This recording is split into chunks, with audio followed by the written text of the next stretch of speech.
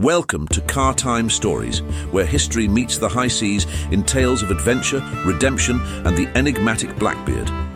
In today's episode, journey back to the coastal town of Ocracoke, where the notorious pirate trades his cutlass for an unexpected act of Christmas kindness. But as the winds of change blow, a deadly pursuit ensues, unraveling a tapestry of piracy, benevolence, and the haunting complexities of the human spirit. Set sail with us as we unveil the untold story of Blackbeard's Last Christmas, a tale that echoes through time and leaves an indelible mark on the shores of the Outer Banks of North Carolina.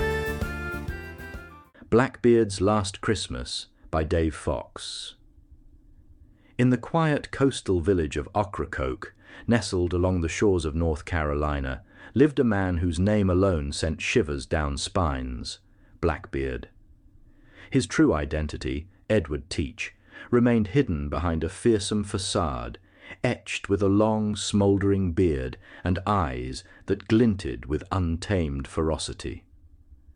As winter descended upon the small town, a curious change took hold of Blackbeard's heart.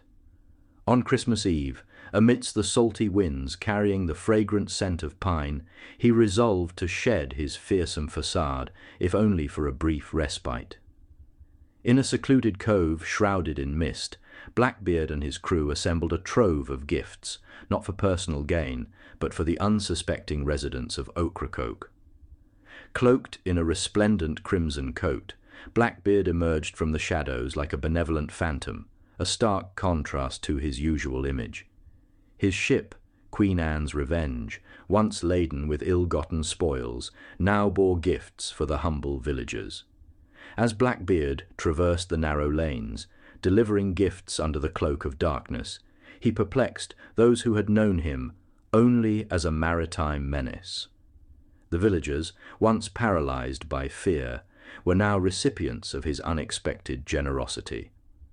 Blackbeard, the notorious pirate who had terrorized the seas, ventured beyond his reputation, reaching into the hearts of those who had only known fear and trepidation.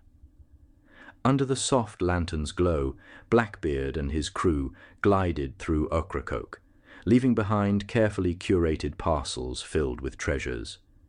In an unexpected turn, the poorest homes found themselves recipients of the most bountiful gifts, as if the pirate captain sought to alleviate the burdens of those who had suffered most. As the moon bathed the town in its silvery glow, a transformative air settled over Ocracoke. Whispers echoed through the narrow lanes, painting a portrait of a man who, contrary to his infamous reputation, yearned to amend his wicked ways.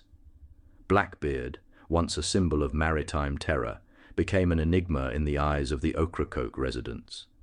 Word of this extraordinary gesture spread to prominent merchants and shipping magnates who had suffered significant losses at the hands of Blackbeard. The question lingered: if Blackbeard could transform into a sort of modern-day Robin Hood, what chance did they have for justice? Consequently, a delegation of merchants embarked on a journey to the capital of Virginia, their mission to convince the governor to dispatch British warships to eliminate Blackbeard once and for all. Almost 11 months to the day that Edward Teach donned in a crimson coat and bestowed gifts upon the impoverished denizens of the Outer Banks, Lieutenant Robert Maynard and his contingent traced the elusive Blackbeard to his favoured Ocracoke inlet. Caught off guard after a night of revelry, the pirates found themselves at a disadvantage. Blackbeard, realizing his situation, attempted negotiation. "We have no quarrel with you, for I am for King George." Maynard, stern and resolute, responded, "I have been tasked with retrieving you, or your head, else my own life would be in peril." In a threatening tone, Blackbeard invited Maynard aboard. Maynard assured, "I'll be along momentarily." Blackbeard, addressing his young attendant, called out, "Boy, a glass of wine." As the boy handed Blackbeard a wine glass, the notorious pirate drank it down before uttering, "I drink damnation to you and your men, the snivelling puppies that you are. I should have you know I neither give nor take quarter." Maynard, showing resolve, calmly replied, I have heard as much, and I offer you and your crew the same." Blackbeard, with a masterful finesse, guided his ship alongside Maynard's vessel. Leading his fierce crew, the notorious pirate stepped aboard with an air of calculated confidence. The ensuing skirmish unfolded like a chaotic ballet, a brutal choreography of slashing blades, thrusts, and gunfire. The battle became a visceral performance on the deck, leaving an indelible mark on the salted winds and the swirling sea. As the thick smoke dissipated, Blackbeard lay sprawled on the blood-stained deck, his gaze fixed on the town he had covertly blessed. There was a silent hope in his eyes, a longing for the memory of that enchanted Christmas in Ocracoke to persist in the collective consciousness. In the end, the man who once harboured aspirations of a charitable future met his demise at the hands of British sailors.